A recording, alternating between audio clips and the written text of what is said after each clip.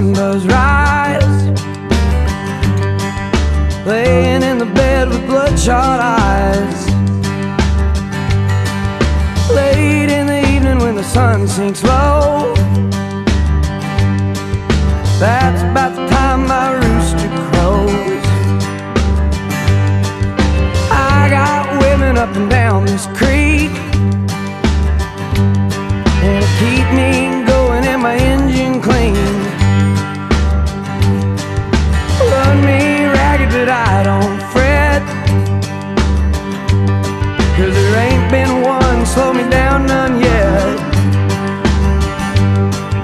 Get me drinking that moonshine, get me higher than the grocery bill. Take my troubles to the high wall, throw them in the river and get your fill. We've been sniffing that cocaine, ain't nothing better when the wind cuts cold. Oh, it's a mighty hard living, but a damn good feeling. Hello everybody, and welcome to another edition of the Hardwood Fantasy Basketball Podcast. My name's Huck Breeze. I'm joined here by the normal cast of characters, Max Breeze, and the number one TJ McConnell fan, Ethan Levine. How you guys doing today?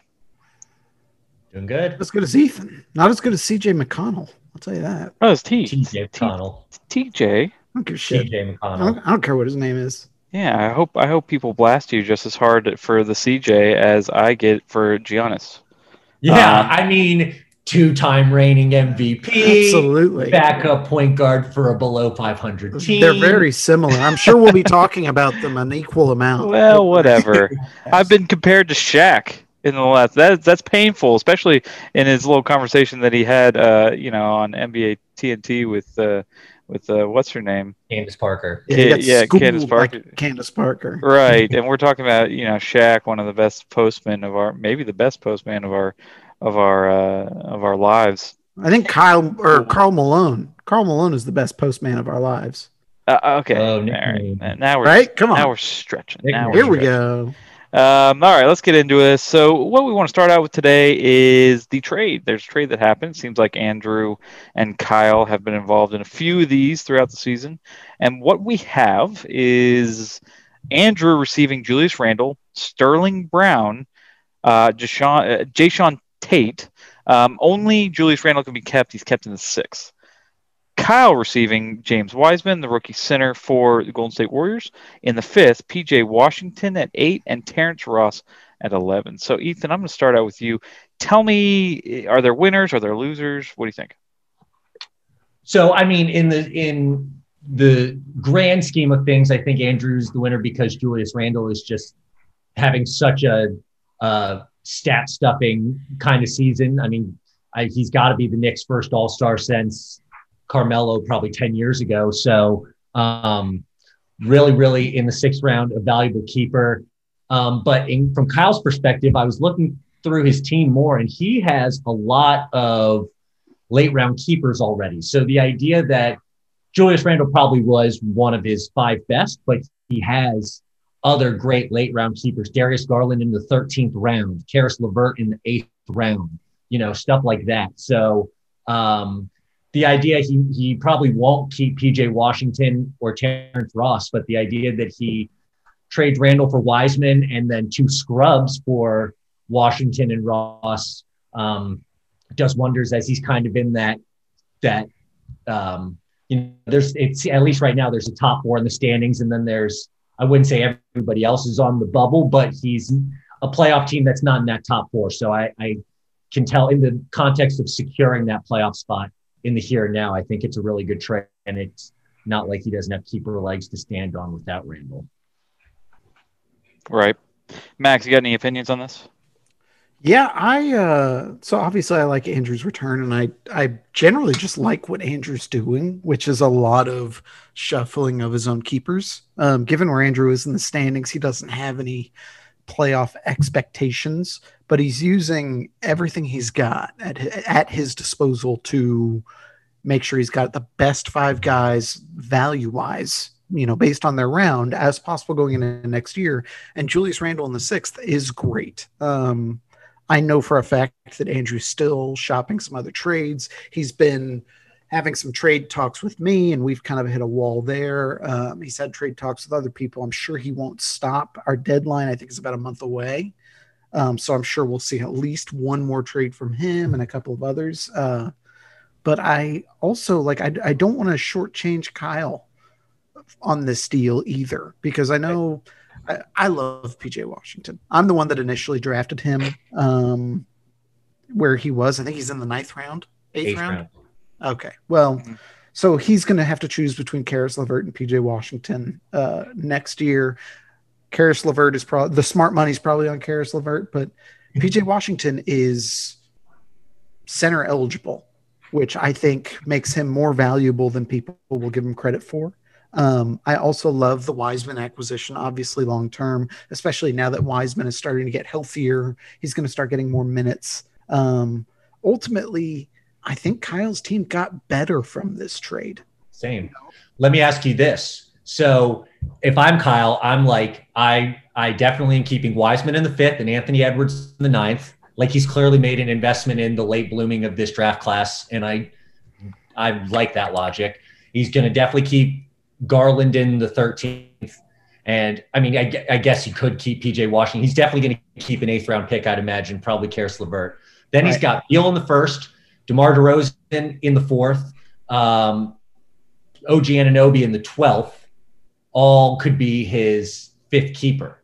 So do you guys tend, I mean, you don't have to say a specific name if you don't want to, but do you tend to think like continue backloading your keepers? Like, I would not keep Bradley Beal in that context. I'd go back and see what other 1st round picks are there. I'd keep Anunoby in this context and have my first 4 round picks available. Right. If I were him. It really honestly depends on where you finish, in my opinion. And it looks like Kyle is trying to win. And if you're trying to win, then you're going to be in the back half of the 1st round. And so then you have to evaluate, who you're taking in these first 4 rounds differently based on that. Because if you have an end of the 1st round pick, it's basically a 2nd round pick. And if you have a late 1st round pick, then you have an early 2nd round pick. You gotta evaluate based on that. My take on this trade is it's a little bit more complicated than it looks. PJ Washington is such an up and down player. I mean, I watched him play, and I remember I talked to Max, because Max was the original owner of him, earlier this season about PJ Washington, and he had nothing but love for him, so I didn't think he'd let him go. But a lot of PJ shining was with Cody Zeller out. And their lack of center. They played a bunch of scrubs at center. I think Bismack, Biyombo, and some other people. And PJ really shined, on the boards and whatnot at that spot. Since they've spread it out, a little bit more with LaMelo and Rozier and Gordon Hayward, PJ takes nights off. I'm just looking at this past week. PJ had a 42-point game. 42, 9, and 2, which is just absolutely bonkers. Followed it up with a 3.3 rebound, 2 assists, shit the bed. So, I like PJ because of flexibility, small forward, power forward, center. I like where he is round wise. But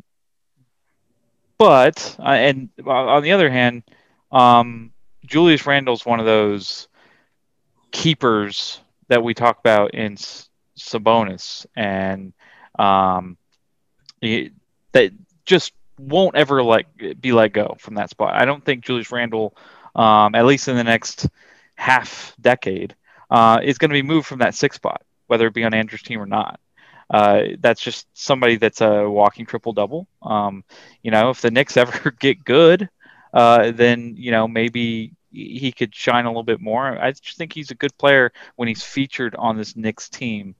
As far as, making a team better, I feel like Kyle got better in this sense, which is the normal, trade for somebody who's near the end or in last place down there in the basement with me versus somebody who's really trying to make a push in the playoffs. So, I don't know. I really like what Andrew did. but I guess that's from the point of view of last place. So, if I've done this in multiple fantasy leagues, I'm always a win now person. I'm always the guy that's in Kyle's spot. I sell people who will help me in years to come for people who will help me win now, and then I throw away the trash at the end of the season. So you'll probably see Terrence Ross in next year's draft. You'll see Karis LeVert in next year's draft, maybe. Yeah. Whatever. So I hope it works out for Kyle. I think that's a fine way to spread it out. But I think Andrew definitely won that trade. What's interesting for Kyle, though, is that this puts him in a spot. He's in sixth, and he traded one big asset for three capable assets of varying value. It puts him in a spot where he's a lot more flexible trade-wise if he wants to keep going, which, he's a really active, like I text with Kyle about trades all the time. Now he's got, just like Ethan was saying, a million different keeper options. And so let's say he goes on a 4-game skid, and like we're going right up to the deadline and he's not going to even compete for a playoff spot. He's got the room to trade and get as much keeper value as possible, basically what Andrew's doing, but right there up against the deadline. Or he can flip it and sit there and go, okay, is there any value I could get out of Terrence Ross in the 11th? Is it worth it to me to flip Wiseman in the 5th, who some might view as like an elite 5th-round keeper, considering how high he was drafted and the fact that he's playing for the Warriors and it's kind of a buy low opportunity right now? Can I get one of those, top 30-ish players from a team that's not competitive anymore? Or any of those guys even available? I don't know. I do think Andrew got the best player and the best keeper in the deal, but I really like the position that Kyle's in. I think he's got so much flexibility, and I'm like, if I were to expect, like, I think he's going to make more moves from this point forward. Like, I don't think we've seen the playoff version of his roster yet, or the postseason version of his roster if he doesn't make the playoffs. So I'm excited to see what he ends up doing with his. Oh, I've talked to him. I mean, yeah, he's probably not done. He's reached out to me, trying to trade for different players of mine. He's always down to discuss something and move something around. So yeah, I think you're absolutely right on that end. But after we get done with this trade here, we'll talk about the upcoming All-Star Weekend. I will say this first about All-Star Weekend, and I will stand by this statement that Basketball All-Star Weekend is the low point for sports throughout the season. And we're not talking about COVID. We're talking about the big three major sports, baseball, football, basketball, all off. And there's no March Madness going on until about 2 weeks after. You also have to go through the dreadful 2 or 3 days of not having basketball, just kind of a free for all where there's nothing there. So it is a very deserted stretch of no sports. And what we're talking about is the All-Star game, the actual game itself, and the weekend and all the festivities. Is it worse than when we were younger, or are we just cranky curmudgeons? So Max, what do you think about All-Star Weekend? Has it changed any from what you remember it was? Yeah, even in a time devoid of sports, I don't have plans on watching any of it. I think it sucks. Right. Like, I liked the new format when they talked about it. I thought it might get a little chippy, but really it's similar to the NFL Pro Bowl in that nobody plays any defense. It's just them lobbing up alley-oops and having fun with it and not actually trying to win the game, it seems like. And the dunk contest, which was the number one reason to watch, remembering all the crazy dunks that Vince Carter did. Zach LaVine had a couple of huge years there. Dwight Howard had a couple of huge years. And now this year it's 3 guys that, are rookies or players I've never heard of, or, I'd like to see Zach LaVine in the dunk contest. I'd like to see somebody who's an all-star, like a real name. I'm an avid gambler. I would love to have somebody from my fantasy team where I go, oh yeah, I'm putting money on them to win the 3-point or the dunk contest. I don't even know if there is a 3-point contest this year. So there is. It might just maybe it's COVID year, it being down, but I couldn't tell you who won the dunk contest last year. I just, yeah, I'm not interested in it. I think I agree with LeBron a little bit in that it probably shouldn't even be happening. I understand they're going to make money on it, so it's going to happen, but 7 new players tested positive in the NBA for COVID today.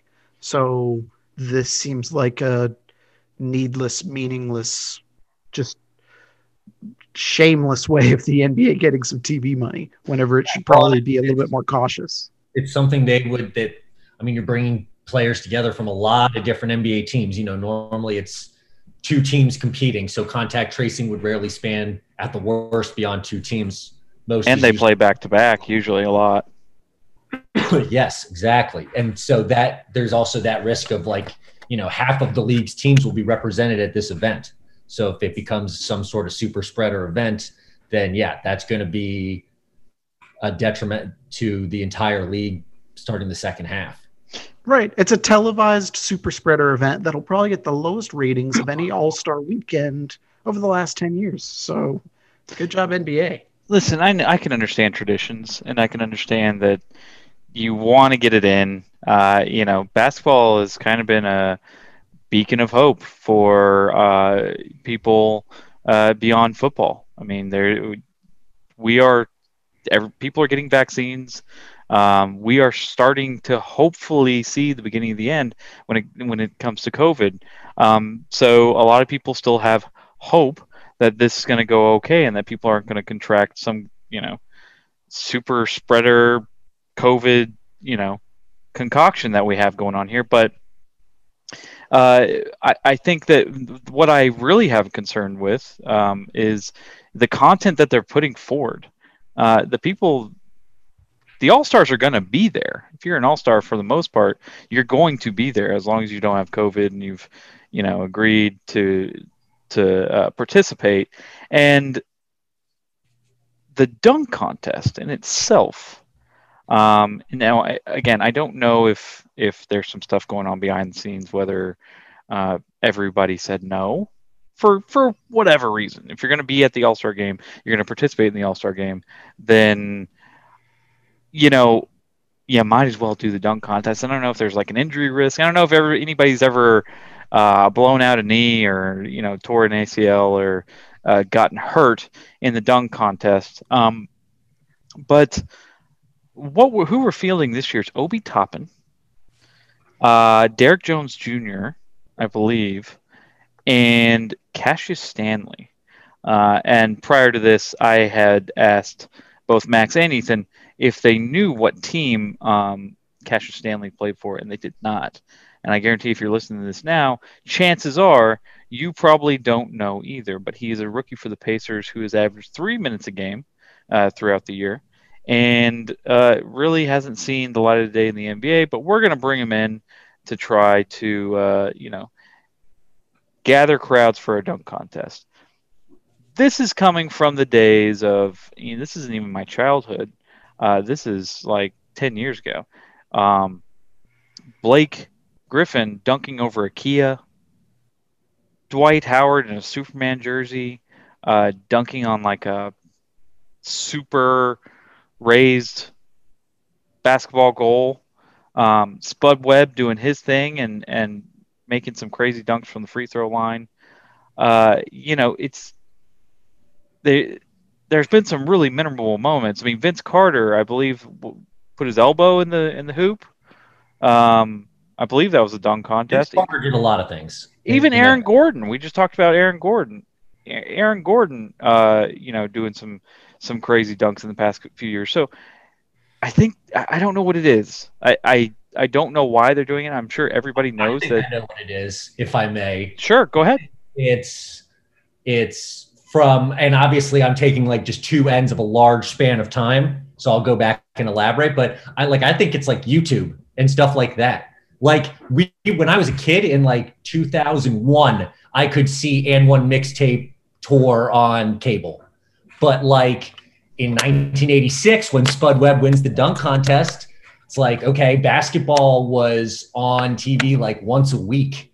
Like the infancy of cable, not a lot of the common man had necessarily cable in the mid 80s. And so All-Star Saturday night, All-Star weekend was a huge spectacle. In the oldest days of all sports, All-Star games stem from games not being on TV and having a spectacle where fans can get stars from these teams can get exposure on a national platform. So in the 80s, it was still filling that role. Now, unless like LeBron and Zion are going to do it, I don't give a shit no matter what the NBA does. But I still love All-Star Saturday night for everything besides the dunk contest. If I want to see cool dunks, I'll go on YouTube. The spectacle of NBA dunking is the dunks that they do in game. And like the Anthony Edwards dunk, like that's an NBA dunk. Dunk contest dunks are things that sadly, they're still hard as shit, don't get me wrong, but it's like there's a lot more people that can do dunk contest dunks than can play in the NBA. So true. But I 100% disagree with you. To me, I want to see them evolve the 3-point contest. I want to see Steph versus Lillard from the logo. You know what I mean? I want to see a 4-point arc contest between Steph and Clay and Dame and whatever you want to throw out there. I want to see, expanded skills challenge, like make that a bigger course, have it be a changing course with each round. Like there are events where you can see players do dazzling things and the stars consistently do volunteer to participate. But if Zion and LeBron are not going to do the dunk contest, then I'll just see some cool dude on Twitter throw it off of the gym wall and put it between his legs twice and dunk it, because there's 10-1 guys that can do that than guys that can hit from as deep as Steph does at a 50%. Nah, man, I would totally. There's a number of people I would love to see in the dunk contest. It would be fun to see Giannis. It would be fun to see Luka. It would be fun to see superstar caliber. I listed 2 guys, but I meant a tier of players.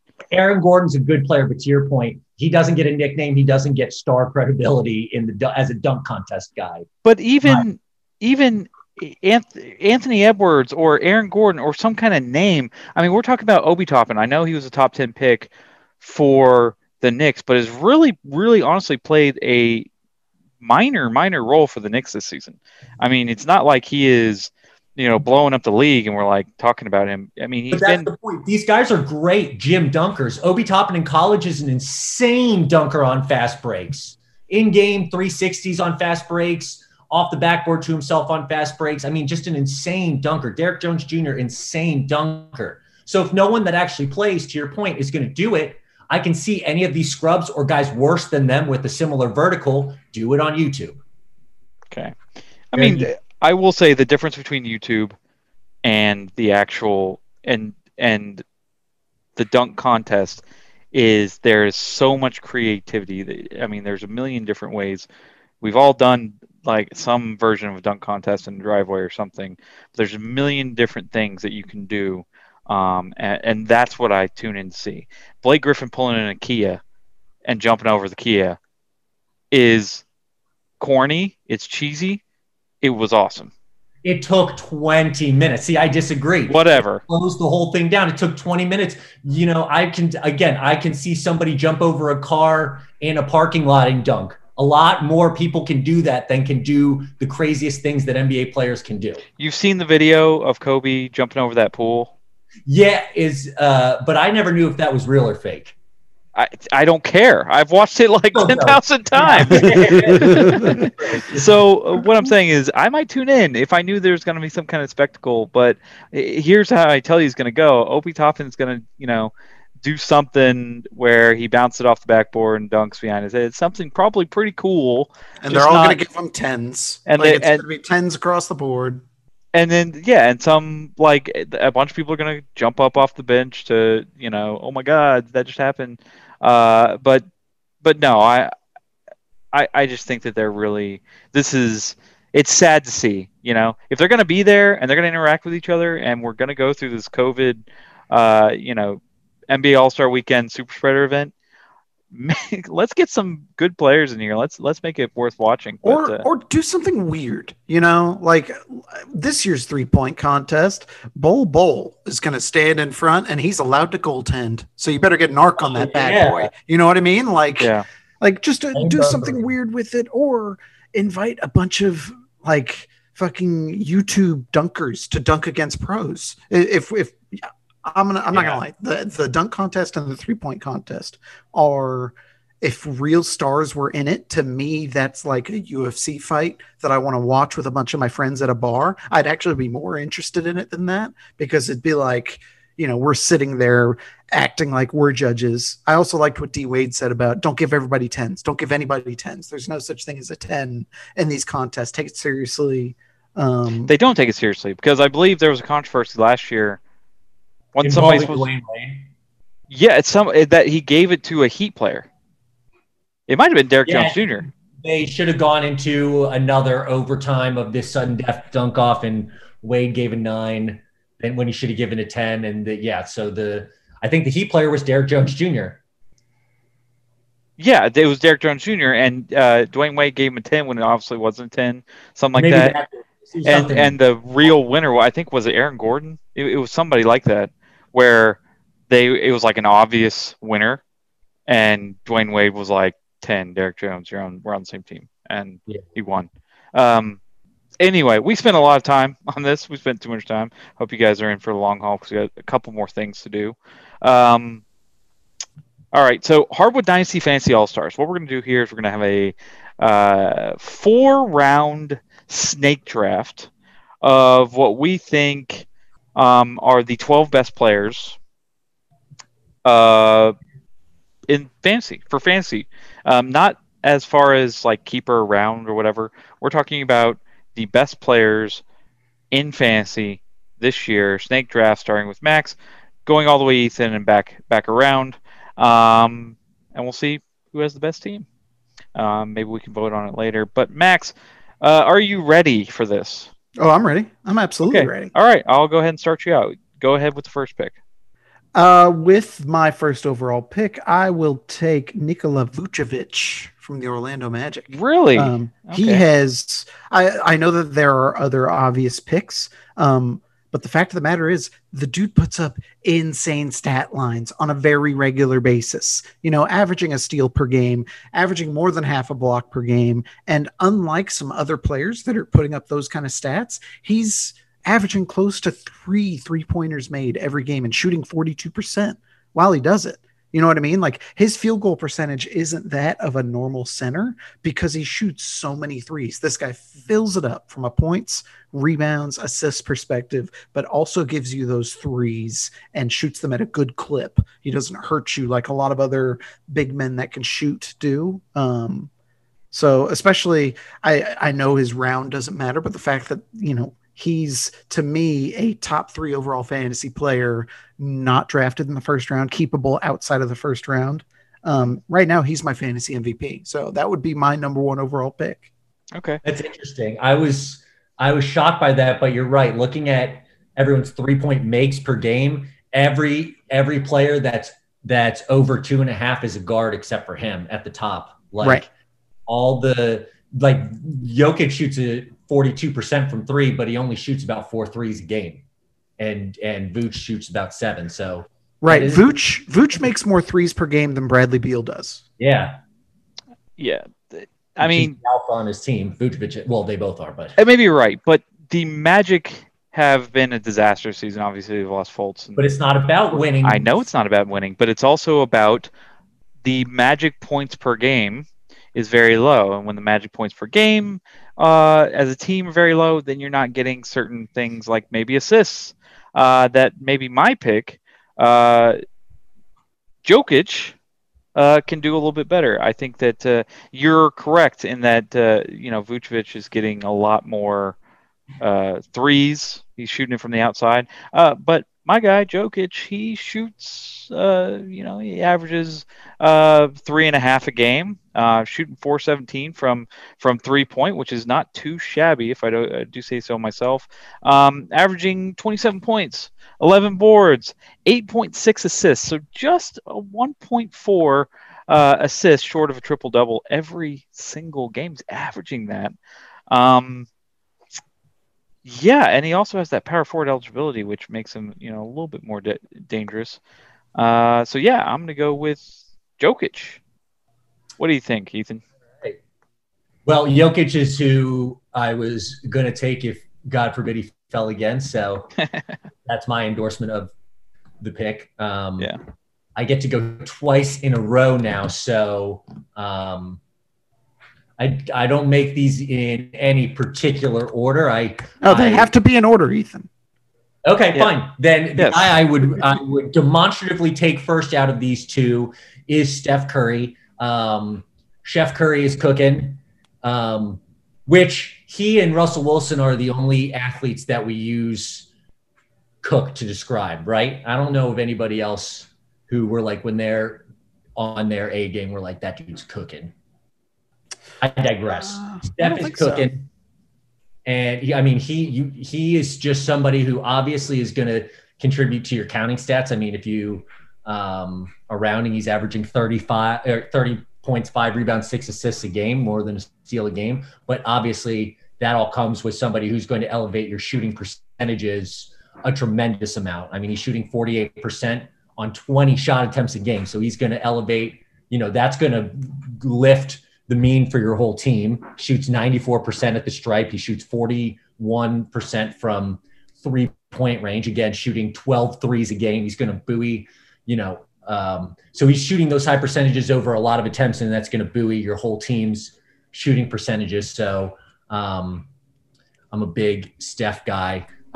With my next pick, I will take James Harden. He went over to Brooklyn. He is now leading the NBA in assists. Brooklyn is on pace to finish with the best offensive rating in league history by such a wide margin. Their offense right now relative to league history is a wider gap than like the 2007 Patriots or like the recent Chiefs. Like what the Nets are doing on offense in a historical context compared to regular season historical context is insane. And James Harden is falling right in on that with better efficiency numbers in terms of shooting percentages. And again, leading the league in assists. So I'm going to lock him up as well and try and figure out big men with my next 2 picks. Okay.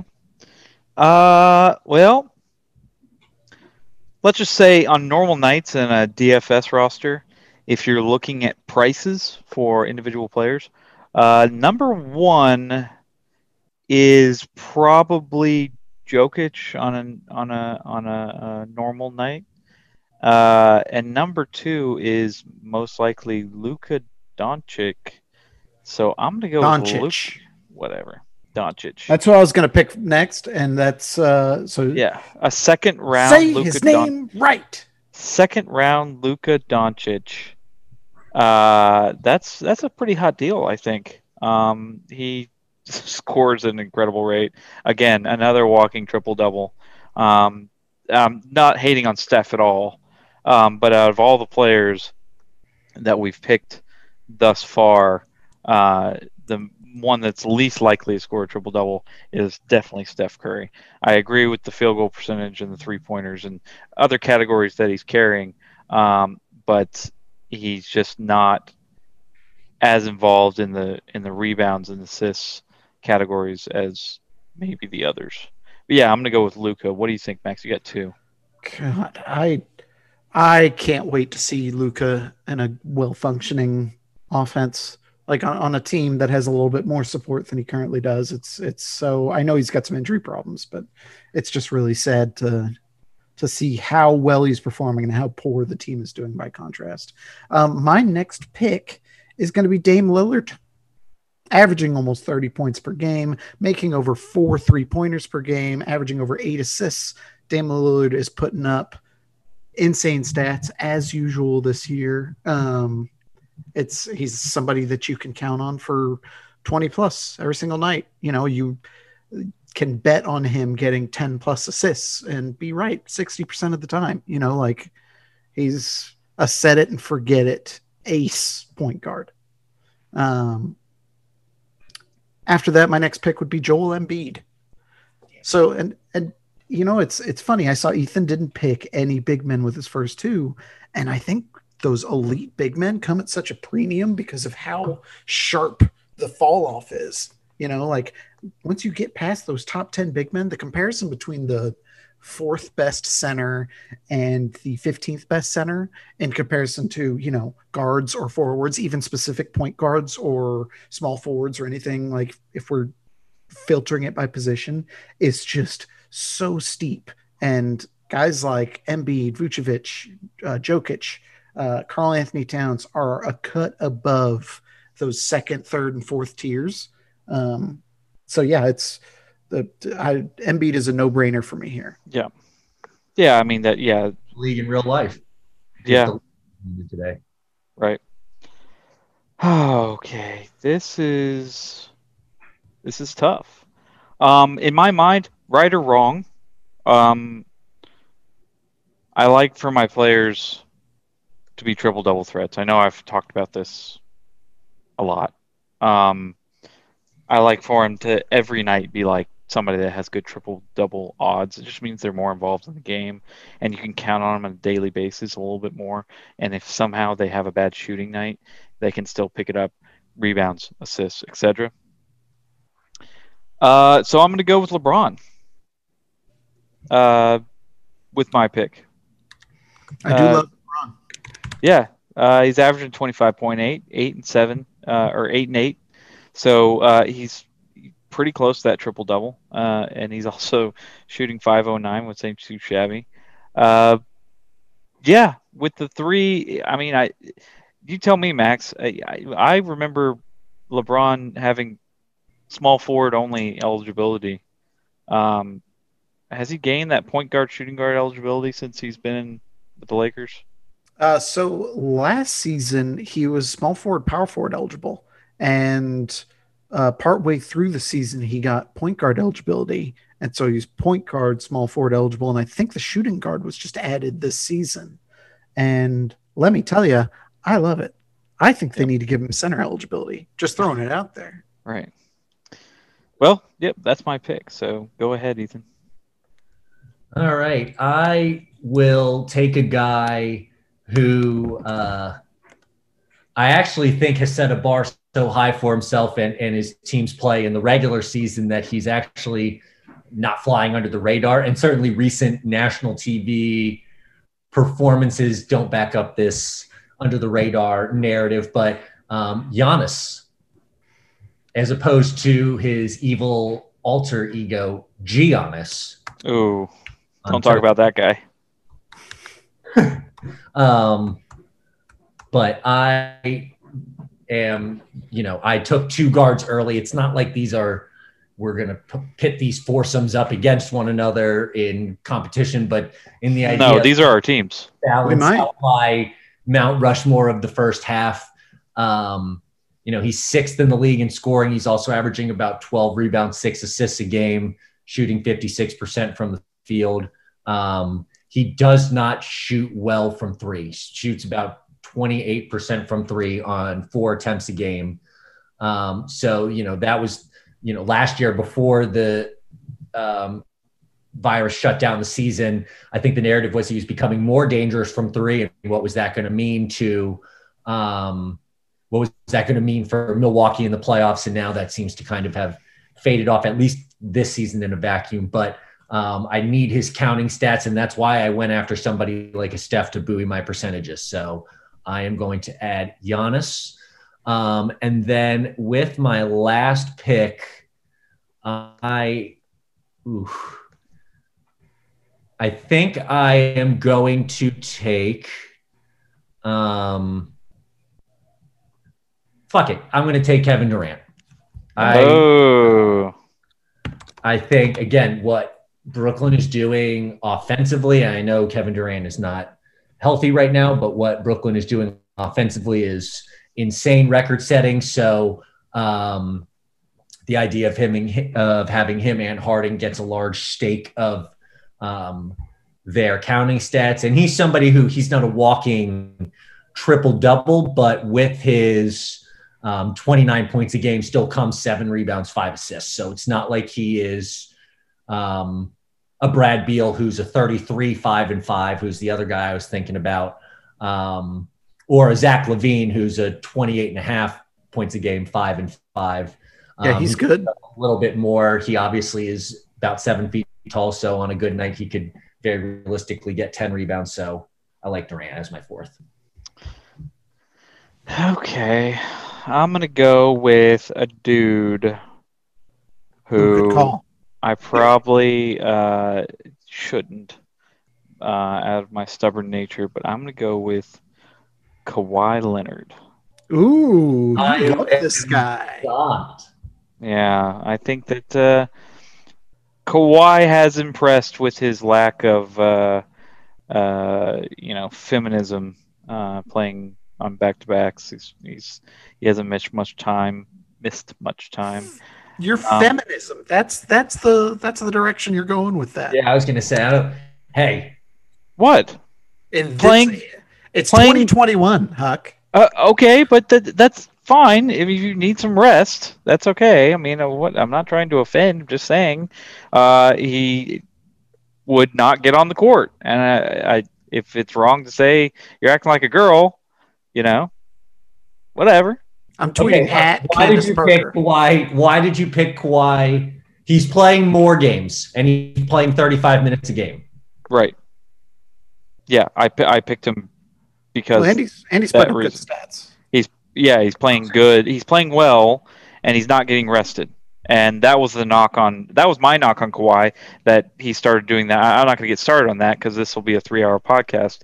But that he didn't play in back-to-backs. He seemingly, as a young player in his mid-20s, needed rest. I can understand these big guys, these Joel Embiids. You need to rest them on their feet. They can't take that much weight, and they have problems.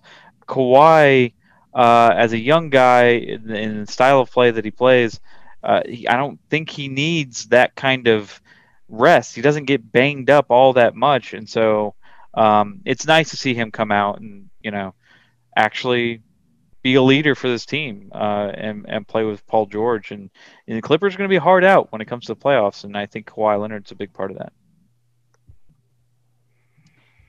Last pick. All right, man, bring us home. All right, last pick. I am gonna take the obvious pick and take Brad Beal.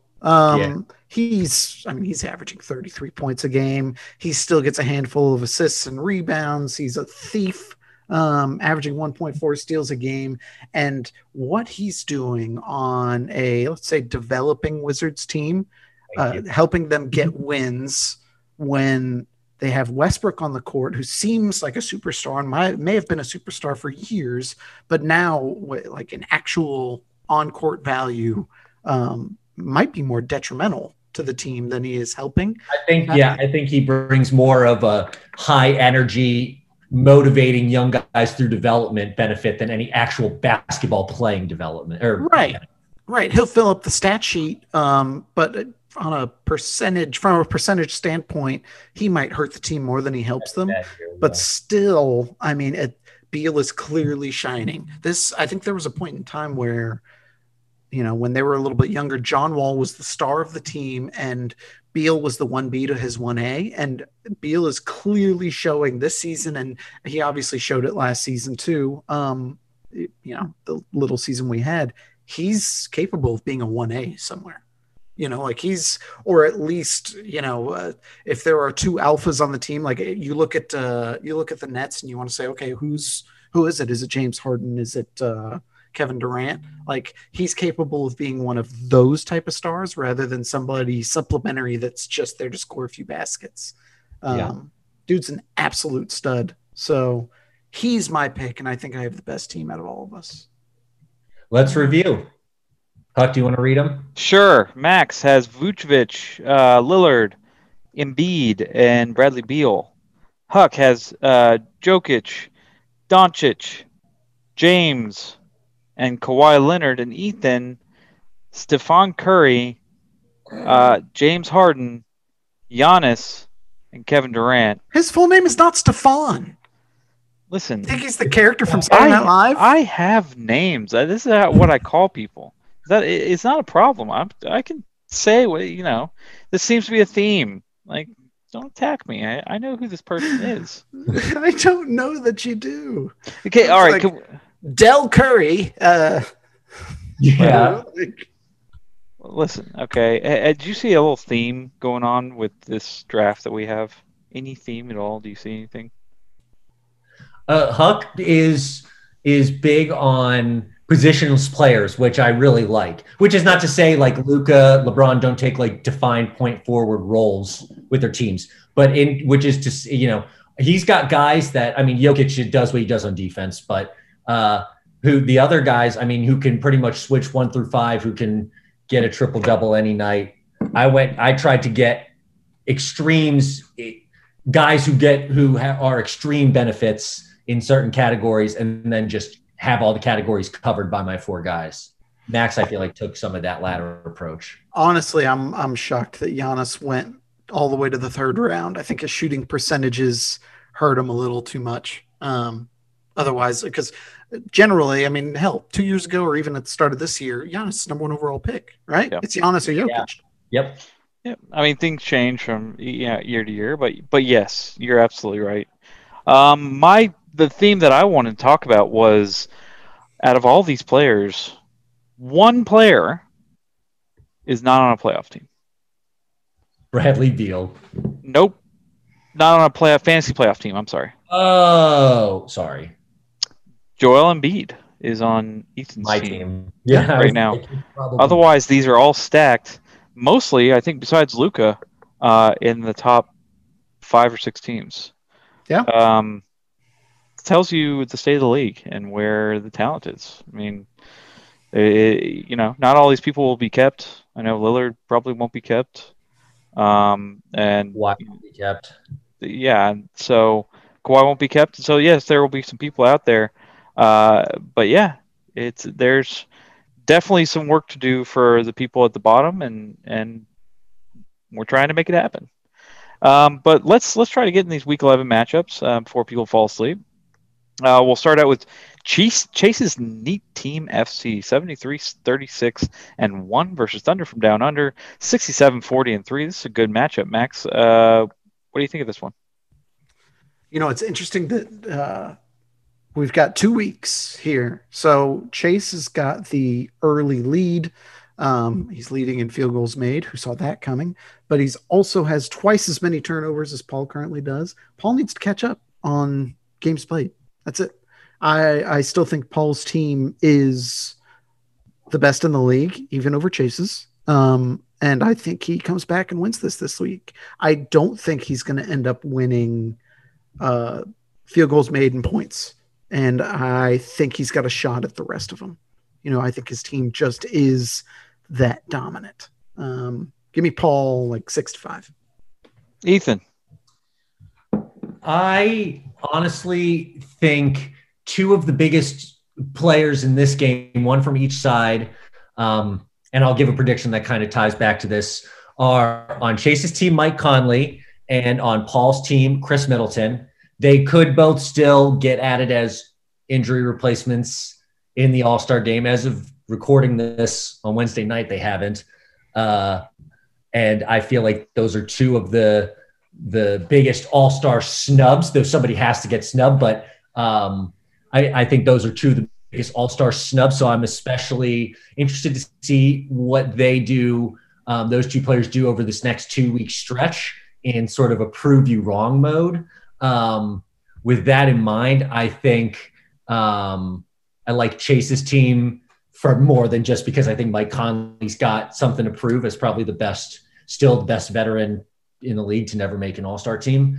But I think he is also somebody who will benefit maybe from the rest as much as the chip on his shoulder during this time off. And I think he's going to come back and play at a torrid pace. Terry Rozier also doesn't have to go through the All-Star weekend nonsense. He'll keep up a torrid pace.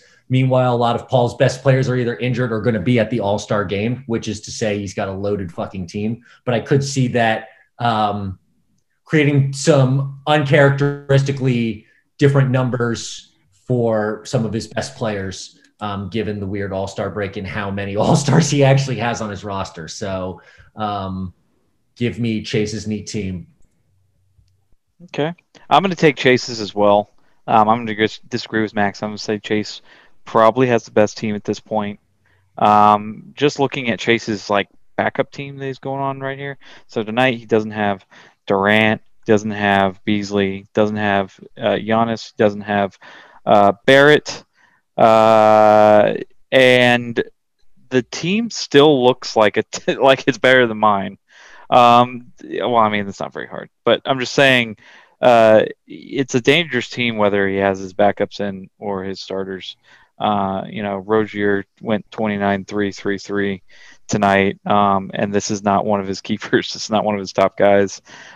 So no matter how you're facing Chase's team, if they're at all healthy, it's going to be a struggle, and you're going to, even for somebody like Paul, who has a pretty good pedigree of a team. Yeah, I'm gonna go Chase. And I think if the score stays just how it is, I think Thunder from down under with the less shots taken will win field goal percentage, and turnovers, and in the end, it'll probably be 7-4, Chase. But let's move on to the next set of games here. Rumham Slam, 60-49-1 against Uniballers, 51-55-4. Ethan, what do you think of this one? So right now, the Fightin' John Crux are up 6-5 over Rumham. And I think it'll probably finish that way one way or another. I'm going to pick Trevor to win because I really, as someone battling with Luke for the 8 seed, I could really use Trevor to win. But a lot of the same logic as before. I'm looking at who these teams' best players are that are not in the All-Star game for, in part, maybe a chip on their shoulder, but really also rest and maybe the ease of ramping it up high this week and ramping it up high to hit the ground running next week. So Uniballers does have fewer All-Stars. I think they're not that far apart in talent, and Uniballers has fewer All-Stars, which I think weirdly could be of benefit to Luke. Like Michael Porter Jr. is somebody I'm looking at. Jarrett Allen is somebody I'm looking at. I could end up being I mean, Towns and Vucevic, we just went through our fantasy draft, so we don't need to belabor that point. But those are two guys who I'm like, I think they're awesome fucking players. They're going to get Trevor into the playoffs and then some. But I could see it being a weird week with the All-Star break. And for what it's worth, they're both in the fourth quarter right now, and they are – oh, no, I was looking at rebounds as if they're points. They have 40 combined points, not 20. But they are – so I'm an idiot. But I still pick Luke. I need you to be Trevor, dude. I don't know how you see these two teams as close in talent. They're not even in the same ballpark. I think Trevor's team has just gobs more. Vucevic was picked first overall, and while I don't agree with that, I do think that Vucevic is a great player, and I think he's been playing above his level. And Towns, he's got Towns back and healthy. I told you when Towns comes back and is healthy, Trevor's team's one of the best in the league, and I still stand by that. If you play this, what's going to happen in this 2-week span, even with the All-Star break, is just over time, it's going to be hard for these underdog teams to really sneak out a win against these guys unless they're playing somebody who's hampered by injuries, because anybody who is a little bit injured, a little bit banged up is going to come back after the All-Star break and then play. They're going to get that rest, and they're going to, be ready to roll after the All-Star break and down the stretch. You know what I'm saying?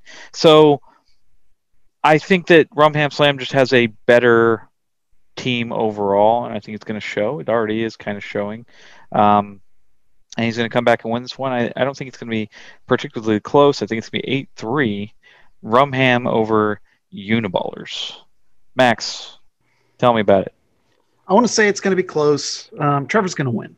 It sucks for Luke, man. He's got his best two players are injured in Anthony Davis and McCollum, and Trevor's studs are just so much better than any of the players that are playing for Luke's team. Like he's already got 48 points out of Jamal Murray, 56 points, 21 rebounds out of Vucevic, 53 points, 10 rebounds out of Oladipo. And that's Karl Anthony Towns is playing his first game tonight? Is it tonight? and he's got 16 points, 14 rebounds. Karl Towns has been back. Yeah, no, but in this matchup. Yeah. Oh, I understand. First game of this matchup, he's got 16 points because I'm looking at the weekly and it's showing 16 and 14. That's just tonight. So Luke just doesn't have the guys to compete with that. But I'd like to call out just some of the guys that Luke is getting the bulk of his points from. Like Luke got 31 points and 5 3-pointers made so far from Malik Monk. Has anybody in the league gotten that much from Malik Monk so far this year? He's freaky. I mean, he was on my roster for a little bit. I'm sure he'll be on more rosters after Luke's even, but he averages 4 or 13 points a game, but he scored 19 plus in 6 of his last 7 or 5 of his last 6. He's relying heavily on the Nuggets bench with Monty Morris and Will Barton. He's getting points numbers out of Jacob Poeltl for the Spurs. Like I love it. He's hanging in there. He's making moves to stay in the fight, and I think it stays closer. I could see Trevor taking the 7-4, 6-5. Luke's up right now. That's not going to hold. It just sample size is going to get him if nothing else does over the course of 2 weeks. Yep. But still, I like to see. Like to see at least the fight that Luke's putting in with his moves and the players that he's using. It's just Trevor's got the star power. It's an inspiration. I mean, Uniballers is showing that you can compete with a team with Bazemore and Royce O'Neal, and Roby and whatever. I mean, this team is kind of in tatters right now. So, and he's keeping up. I mean, good for him. It's just not going to be enough. It's not going to be enough now. I believe Monster Jams 57, 50 and 3 versus Kevin Ware's knee 35, 73 and 2. Real quick before I dive into this, Aaron Gordon was let go. Kevin Ware's knee's not going to listen to this. He does not care. It makes me think that he doesn't know how to play fantasy basketball, or doesn't know the technicalities of how to use the injured list spots at the very least. Listen, this is why I'm confused. He's using the injured list for D'Angelo Russell, and like a ghost didn't drop Aaron Gordon, so like he was in the app and saw his team, and he knows how to use the injured list, and he still has Hassan Whiteside and DeLon Wright in the starting lineup, who are both injured.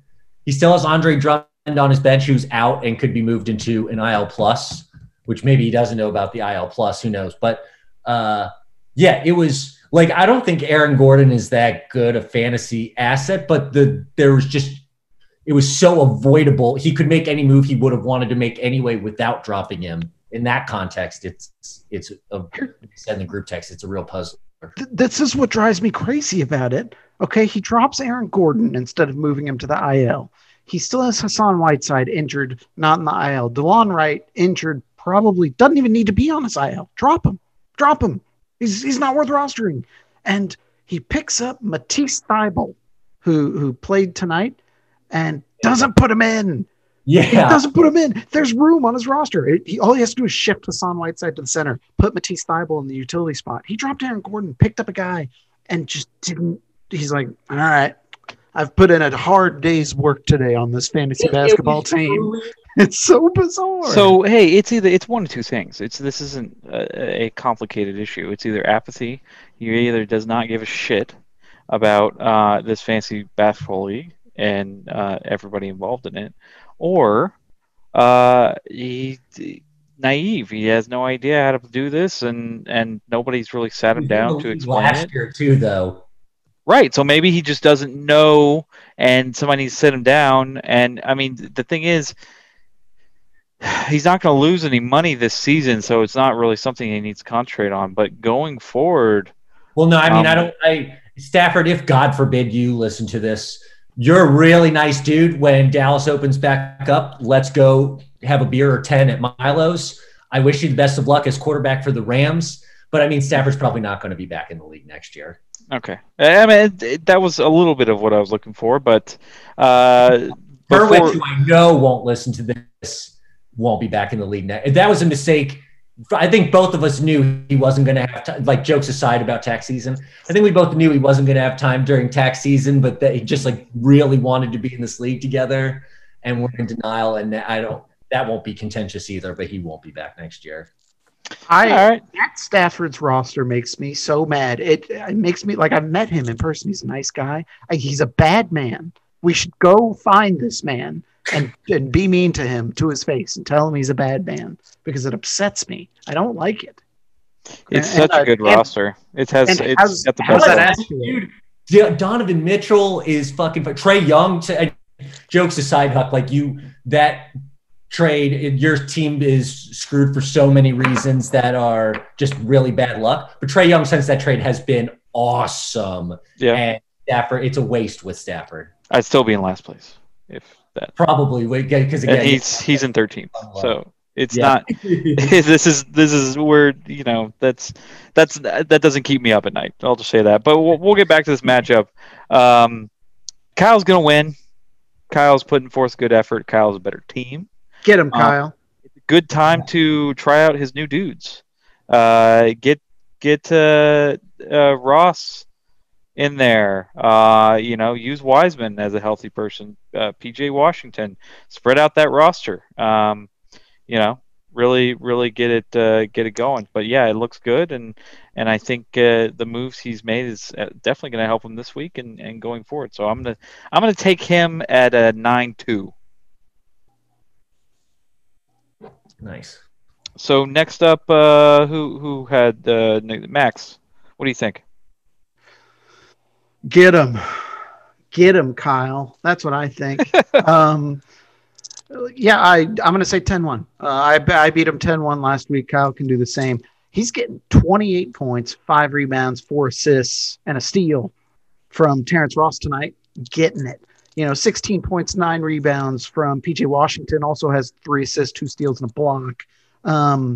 Love the pickup of Nickety Clickety Claxton, not Claxman, but he had 16 points, 8 rebounds tonight. Just a random guy picked up off the wire, shot 7 of 8 tonight. I mean, it's his team looks good, and his future looks good. Like I know I don't want to talk any more about his keeper situation than we need to, but he's going to get a dub this week. He might be moving up in the standings, considering I'm facing Luka My Balls, which is it's the better of the 2 Furtada teams. So, go get him. Kyle's going to win 10-1 this week. I'm calling it. Yeah, I like Kyle's team as well. It's funny. It's like you just read right down my bullet notes. I was going to say the 2 guys he got back in the Randall trade, and Wiseman hasn't tipped off tonight as of recording this, are already dominating. He made an ad today who's already paying off. Like, he's managing his team at a grade A level and is doing it against somebody who is none the wiser and will probably inevitably fall behind Huck into last place. So, Kyle, good on you. But also, I guess this is a stack game. Like, you're not on the bubble, but if you're trying to ascend from, to like middling playoff team to top tier title contender, like this is a big stack game and you are off to a great start. So that'll be good. He's a bad man, Kyle. Get him. It makes me sad when you say that he's going to fall behind me and have a better pick than me, whoever it is next year. That sucks, but there's nothing really I can do about it. All right. Well, did we have one more? Did you already talk about this hell of a matchup here, Ethan? Yes. Okay. He literally just did it. Okay, so we're ready to go. We're keep on rolling here. Super Galinario brothers, 47, 61, and 2 versus I Love Dirk, 38, 71, and 1. Sorry, I got a little distracted there. I was looking up whether Nicholas Claxton is Speedy Claxton, an old point guard for the Spurs back in the early 2000s, son. He is not. Dang it. Surprisingly, but his dad did play basketball for the Celtics in the mid-90s. He played in 3 games. Charles Claxton. Just throwing that little information out there. But all right, let's get into this matchup. We got Super Galinario brothers versus I Love Dirk. Max, go ahead. I used to draft Speedy Claxton as my backup point guard in really early was it 2K or NBA Live, whatever it was, because they used the name Speedy Claxton, and I was like, that's badass. I'm in. Yep. Victor's gonna lose to Andrew this week. He's not right now, but he's buoyed by the fact that Colin Sexton is playing out of his mind. 39 points on March 1st, 32 points this game. That's not something I think that'll continue. I think Andrew, pending trades, pending him selling off his entire team, has enough to beat Victor this week, especially if he's paying more attention. I don't know if that's something he's interested in doing. Andrew's not one to tank, but he's not sitting here thinking he's going to chase a playoff spot. Ultimately, I think he's looking to break some hearts, and I think he's going to do it to Victor this week, 6-5. I think he can beat him in counting stats and percentage stats, just depending on whether or not his team can catch up. He hasn't had any huge breakout performances from players so far. Shake Milton has performed admirably for him over the past couple of games, but I think he expects a little bit more out of Capella, assuming that he gets over any injury issues. He didn't play tonight, but it's, again, a long matchup, and gets more out of Gordon Hayward, gets a little bit more out of Randall. 6-5 Andrew over Victor. Ethan, what do you think? Andrew, you're my boy. I think I got to pick Victor this week, though. Victor, I actually really like Victor's team. I don't think either he nor I are going to make the playoffs, but I'm threatened by his team. Like, I'm trying to get back onto the right side of the bubble, and I'm threatened that he and I are going to flip-flop soon, the way that our teams are trending. I mean, if Sexton's going to play like this, we definitely are, because, he's got 71 points already this week. But Gallinari, I've been watching more and more Hawks if I've just got like downtime to myself, or Alexis is watching one of her shows that I don't care for in the other room. Like, the Hawks are a really fun lead pass team, and Gallinari has been torrid right now. So I am a little worried that the break will just sort of like cool him off. Regardless of, he's not playing in the All-Star game or anything, but I'm worried the break might cool him off a little bit. But honestly, the depth of Victor's team is really starting to peak right now, in my opinion. And, Andrew, I think Andrew is much like we were saying about Luke earlier. Like, Andrew has been setting up for his keepers, but is doing like a really good job hustling and making moves, and even making some of these small trades, like trading a move for a player at a different position. Like, every little nook and cranny he's looking through to hustle. So I know it won't be easy, but every couple days he texts something about Davis Bertans not being good, and I just want to give him my shoulder to cry on, because Davis Bertans getting $16 million a year to stand in the corner and do nothing all year. So with players like that, unless he has somebody like that have just like a standout game, it's going to be tough. And Capella does have 3 games in 4 nights to finish the matchup after the All-Star break, but losing him for this game tonight is a real tough loss, because he had a huge game on Monday, and he really – it is like a 2-category winner for Andrew in terms of rebounds and blocks. So, I mean, Andrew is, we competed with the least talented team in the league back and forth with Kevin Fournier. I mean, we are down there in talent. We are struggling. Without Capella, his team may look worse than mine. On paper, especially now when he just sacrificed and mortgaged a lot of his players for Randall. So I don't see him beating Victor. On the other hand, what would Victor's team look like? I look at Sexton, I look the way he's playing now. Paired with Embiid, I mean, the bones on this team would be great going into next year. I still hate that trade for Hield and Boucher.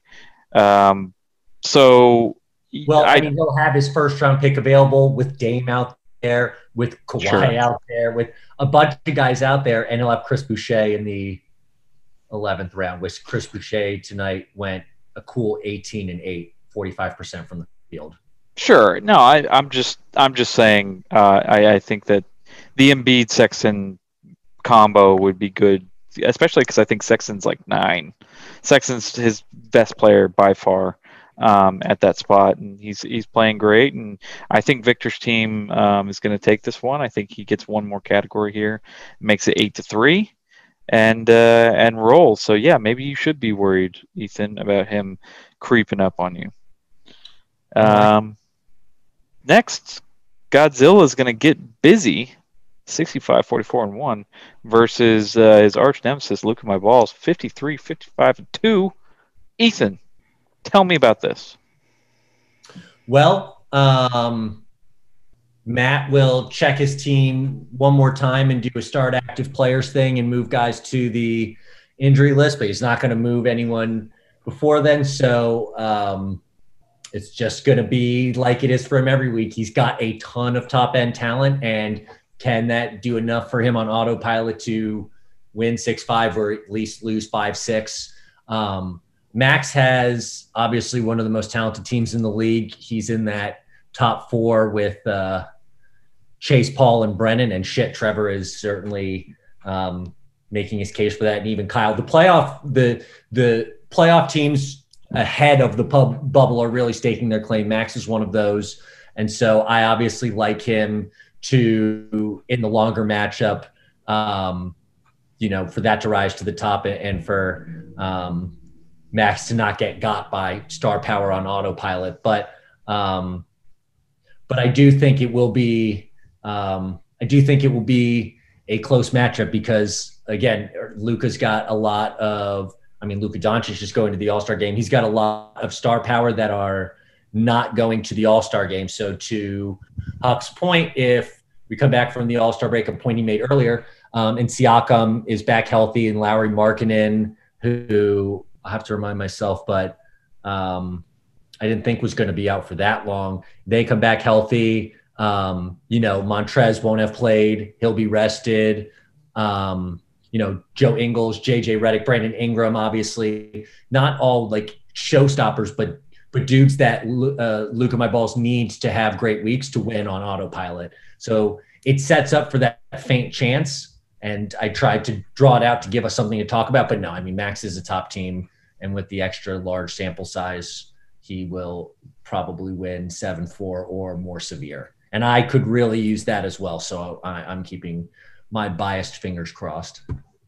Well, he started slow in the percentages categories, which doesn't really help. He's behind in field goal percentage, free throw percentage, and 3-point percentage. Obviously, Luka's not going to sustain the 543 field goal percentage he is now, but he could hold on to that free throw percentage and 3-point percentage. That's the majority of what I'm going to give him. I think Max surpassed him in pretty much every other category, and so he'll probably drop this one 8-3 by taking turnovers as well, just for lack of engagement here. But yeah, not much to talk about. Another one of Max's facing a team that's not trying, and this will boost him up maybe into the top 3. So Max, defend your honor here. No shot. It's tax season. My team's going to dominate this week. Worth noting. So yeah, I've had a pretty easy schedule the last couple of weeks. I want to say coming up, I've got like Chase, Trevor, Paul, Hong Kong Heroes again. Somebody else. I don't know. I think I face Ethan once, and then the rest of my matchups are against the top 6 teams for the rest of the season. So that's going to be a blast. But no chance Luka My Balls beats me this week. I just want to highlight some of the players that Paul and I traded back and forth in that big trade we discussed, I think, last week. SGA, put up a crazy game last week, broke his own personal record for points. And now the better Bogdanovic. This week, he's already made 11 3-pointers. And he's shooting 52% from 3, 49 points, 12 rebounds. He's been huge. And on the other side of the deal, I just noticed Paul's guy, Mason Plumlee, triple-double tonight. 14 points, 10 rebounds, 10 assists. So the Plum Man. Everyone is doing better on their new teams. So do I. Yeah, absolutely. Wasn't predicting triple-double. Me neither. But you put him on the Pistons. Take him away from. I think he was on Portland. Take him away from Portland. Put him on the Pistons. For Denver. Take him away from wherever he was. And yeah, put him on the Pistons. He's going to put up a triple double. So right now I'm losing in rebounds and assists. Assists barely, but rebounds it's just. Bam Adebayo hasn't played. LeBron is taking his first game off tonight. And I gotta imagine that's just a all-star weekend coming up thing. He hasn't been taking games off at all. And I'm not getting a whole lot of big man minutes right now. Enos is playing right now. I expect some rebounds to come out of that, but I'm going to make all 5 of my moves. And God, look at how many, I lead the league in players on my roster right now. Just look at the size of my roster. I could field 2 teams with this man has a big roster. It's folks. Huge. It's big roster, guys. Roster. I'm stashing guys like Jeff Green, Kevin Love, Blake Griffin. I've got all kinds of players over here. So got a nice little council of players that are going to hurt Hurwitz this week, unbeknownst to him. But yeah, no, I expect my team to pull out the win. Maybe not 8-3. That would be great. I'm thinking more of like a 7-4. I'm going to have a hard time catching them in free throw percentage just because sample size. Same thing with 3-pointers. Same thing with field goals. But we'll see. We'll see how it all shakes out. I'm gonna win. That's all there is to it. Oh, that's good. Good for you. I'm happy for you on that end, but we're gonna move on to more important matchups here. Hong Kong Heroes 68-40-2 versus Shalom Y'all 51-57-2. All right. Oh, by the way, a little side note. I was looking at that Pistons game, and Dwight Smith Jr. also with the triple-double. 2 triple-doubles for the Pistons tonight. Quite the task for them. That's Jeremy Grant not being in probably helps that. His name is Dennis Smith Jr. His name is Dennis Smith Jr. Dwight Smith Jr. is the baseball player. Dang. Yeah. All right. I'm on a roll tonight. Killing.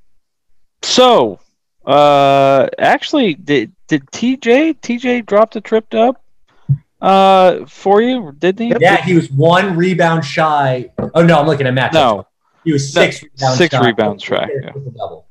But dang, 10 steals. That will crush the heart of Hong Kong Heroes there on the other side, and the fact that he made every single shot he took, which was 8 of them. That definitely helps. Put some lead in your pencil. Yeah, that definitely helps. But it doesn't distract from the fact that you are still losing this matchup. It does help the steals, helps the field goal percentage. Everything else is still kind of lacking. When you got Embiid giving you 40 and 19, and you've got triple doubles out of Dennis Smith Jr. and T.J. McConnell, and you're still down 4-7. And it's Wednesday. Oh, I was down 10-1. All those performances. Norm Powell scored 36 points this evening. Wow. Michael Williams, who I added this morning, 26 rebounds and 6 assists. That's got me back to 7-4. I mean, Brennan's got a great team. For Christ's sake, I'm shooting 39% from 3. His team shooting almost 44% from 3. Fuck, that's really good, and his is better. Right. I am we're both shooting over 50% from the field so far this week. And one of us is I'm winning that category right now. You could take it back with the West Coast games tonight, but there's a lot of matchup left. I lost last week to Paul, another elite team, 6-5. So right. I obviously am not a top tier team. I'm probably not making the playoffs, but I have enough now confidence to, if I get the 8 seed, I can compete. It's not unrealistic that I could get any other team in the league 6-5 any week. That's all I need. I'll never probably beat anybody with more than 6 categories again this season. I mean, it just proves my point in that the bottom tier part of the league. I mean, that's just basketball. The bottom tier part of our fantasy league can't compete with the top on a week-to-week basis. They can't. It's just not happening. As long as the other team, the the top team is healthy, the bottom team's going to struggle every single time. And you're throwing these curveballs with T.J. McConnell and Norm Powell and Dennis Smith Jr. and all these different players. It's good. It's great managing with just not a lot of talent. I just don't think you can win this one. I'm going to take 8-3. Hong Kong Heroes takes it. Yeah, unfortunately, because it is good showing. But Max, what do you think of this matchup? Ethan's going to win this one 6-5. Oh. And let me tell you how. Okay. So the only reason he's losing right now is Jokic. Like if you look at it top to bottom, only reason he's losing is Jokic. Jokic is 76 points, 24 rebounds, 20 assists. Absolutely insane. He gets 3 more Jokic games, 2 more Kyrie games. That's big. That's a big thing, because then you look at the rest of his players, the guys that have 3 or 4 games left, they're a lot less scary. Meanwhile, Ethan might still get another 2 or 3 games from Fred VanVleet. And even if he doesn't, the guy that's eating up minutes in VanVleet's absence, Norman Powell tonight, put up 5 3-pointers, 36 points, 5 rebounds for Ethan's team. So yeah, he's getting triple-double from Dennis Smith Jr., crazy triple-double from T.J. McConnell. Lonzo Ball is putting up points. Norm should get, even if Fred VanVleet doesn't come back, the Raptors, I think, still have 4 or 5 more games left in this matchup. You know, pair that with Embiid, who I think also has 3 or 4 games left. Paul George probably has... it won't let me get off this damn screen. Paul George has 3 games left in the matchup. And the sheer fact that Ethan is willing to drop, I don't know, 3 or 4 players on his roster at any given time, just based on schedule to try to win this matchup. He's got a little bit more roster flexibility because Brennan's just got a better team. I think Ethan takes it. Given the performances he's gotten so far, especially because Steals is locked up. You know, he's still competing in blocks. He's leading handsomely in rebounds, despite the fact that he's facing Jokic. If free throws turn around a little bit, maybe his team starts sinking some more 3-pointers. He gets some more help from Norm. I think Ethan can take this 6-5. I don't think he's going to dominate it by any means and by any shake of the imagination, but I think he's going to win it 6-5. It's going to be a huge upset. That's not to say Brandon's team isn't good, but I think he's got what it takes to pull it off this week. Okay. Well, okay. All right. That's fine. Ethan, you want to finish off? Sure. So I'll pick myself because I got to believe in myself. Brendan has a very, very good team. But I do feel like the 4 categories, I'm down 7-4 as of when we're recording this. I feel like the 4 categories I'm winning in are at 3 of them I can definitely hold on to. So I just got to find 3 other categories. I've already got one of them in field goal percentage where we can flip-flop. Points, it's not unrealistic just in terms of total number of games. Blocks, I'm down 1.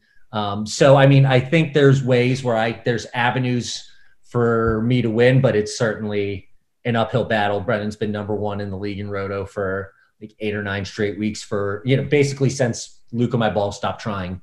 Give me a minute. Give me a minute. They're all hidden tabs in there. You got to go. I try not to clutter too much at the bottom. Oh, no. I'm saying, give me a minute. I'm about to take it over. Yeah, sorry. Sorry. Too many tabs. I apologize. Too many tabs. I knew that was going to come up in this damn podcast. Too many tabs.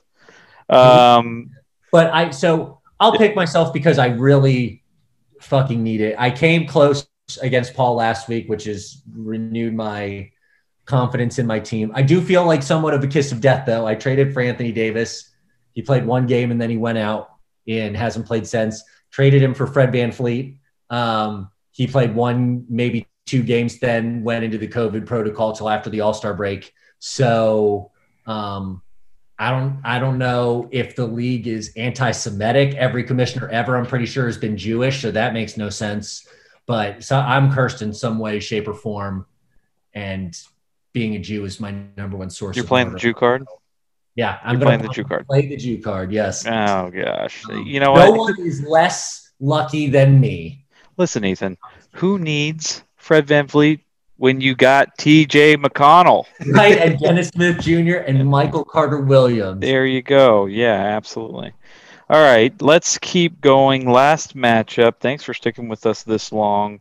Who are these teams? Whiteman Can't Jump 55-50-5 versus Doink the Clown 35-74-1. Max, tell me about this matchup. God, Neil's getting doinked right now. Yeah.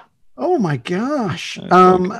I mean, I want to say it's going to be Neil, right? Like it has to be Neil. Neil's got to win this matchup, right? Question mark.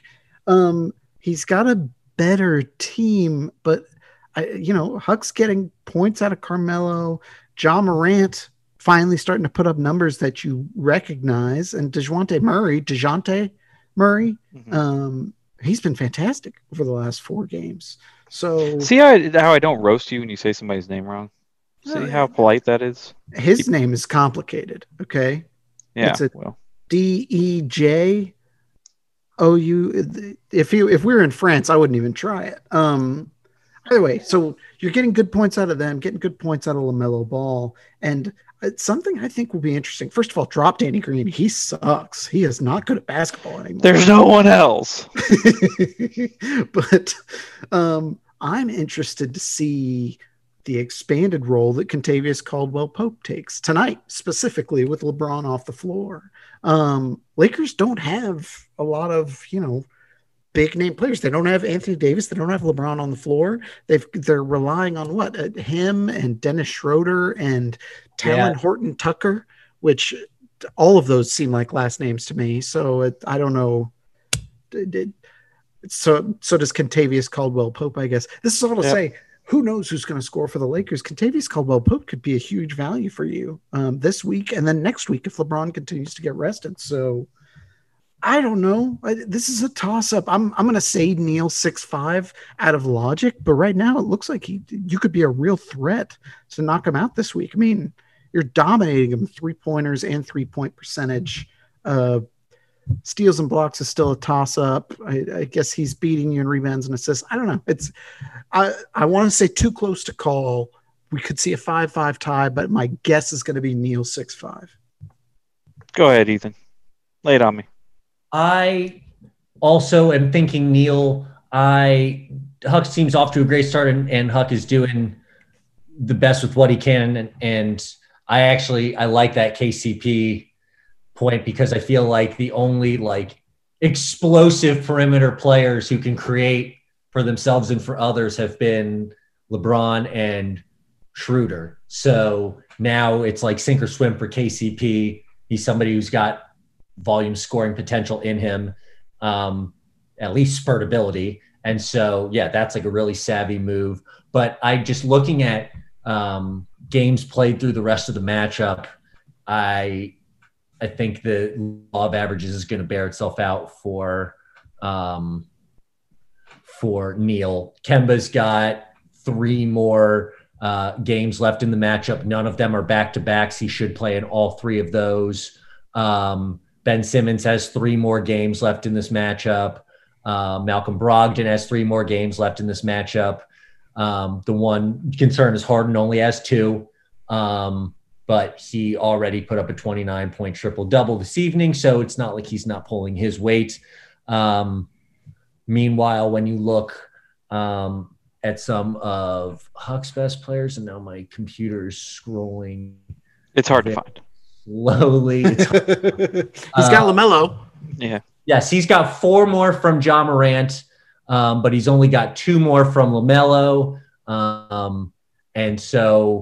And then I think it was Jeremy Grant also has 3 more, but he very likely won't play tomorrow, so might only be 2 more in this matchup. So those are all guys that you know, in your ideal week, leading to a win, you would expect to carry you. Jeremy Grant was the big return in that Trae Young deal. And I know you're a defender of his, and he's a very good fantasy player this year in his role with Detroit, but having less volume with those players than Neil has with some of his best players, Harden aside, I think just makes me think the law of averages is going to be tough to overcome. So I White men can't jump. It works for Nikola Jokic. It's going to keep working for Neil. Yeah, I'm going to tell you guys the secret to my success. Neil didn't play any. Let's write it down. Write it down, everybody. Here it comes. Neil didn't play his players on Monday, so and then he texted me, "I'm very lucky that he didn't play his players on Monday." That's how you do it, folks. Just hope the other team doesn't put their players in. No, Neil's going to crush my ass. Look at how pathetic my team is. I mean, come on. Danny Green shot 167, 3 points, 4 boards. C.D. Osman obviously didn't get his own Subway sandwich because 2 points, 4 boards, 2 assists. He shot 125. No matter who I put on my team, they're going to miss shots. That's like my thing is these guys just love to miss shots. And, there's just not a lot of talent there. Christian Wood, with him not playing, I have really tough time. And Cousins, obviously. I don't know what to do with Cousins. If I let him go, he's obviously going to sign with, the best team and be, the starting center for that team and double every night. So I don't know what to do. I'm really just trying to, stay afloat here. But yeah, without Christian Wood, without Cousins, my only big man is Nerlens Noel, and I know he's filling in for Robinson right now, but he still will never score more than 10 points, even out of that starting spot. So, yeah, Neil's going to crush me. He's got enough time to do it. He'll come back and take most of these categories. Maybe I'll get a couple percentages, but I think in the end here, I'll probably get 2 categories. And it will be like an 8-2, 9-2 beatdown. So yeah, we won't spend too much time on that. But yeah, is there anything you guys want to say before we go for today? A little nugget to end on, back to somebody we were talking about earlier, but I wasn't able to work it into the conversation. Julius Randle, he's now John Calipari's 7th NBA All-Star from Kentucky, no big deal. But also as significant, his 6th-round keeper value, he's the latest keeper value of any NBA All-Star this year, including injury replacements, tied with Domas Sabonis, who's also around 6. So Julius Randle and Sabonis, All-Stars as round 6 keepers.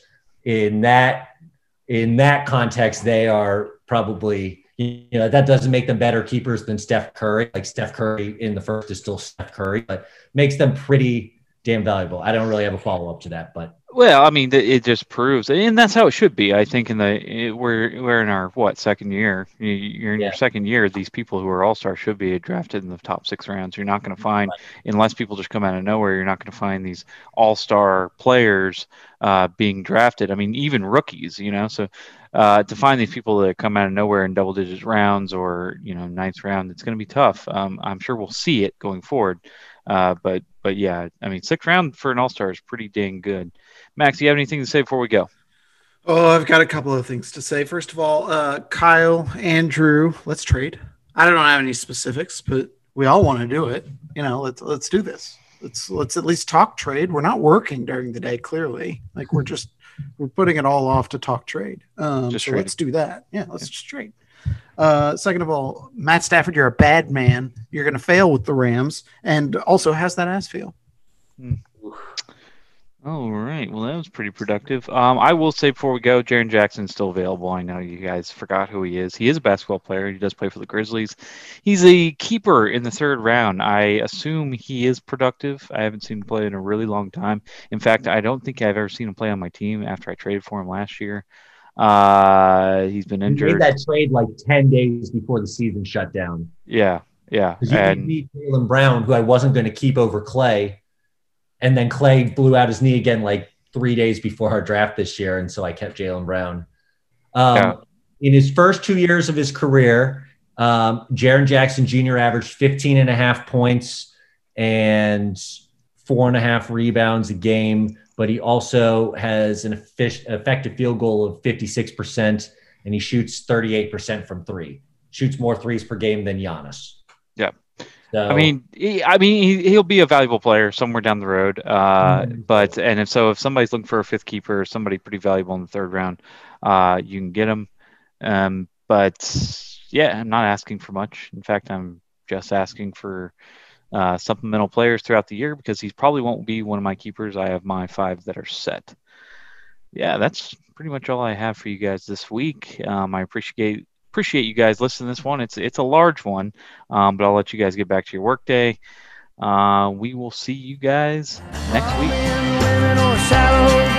Same old blues, just a different day. Get me drinking that moonshine, get me higher than the grocery bill. Take my troubles to the high wall, throw them in the river and get your fill. We've been sniffing that cocaine, ain't nothing better when the wind cuts cold. Lord, it's a mighty hard living, but a damn good feeling to run these roads. It's a damn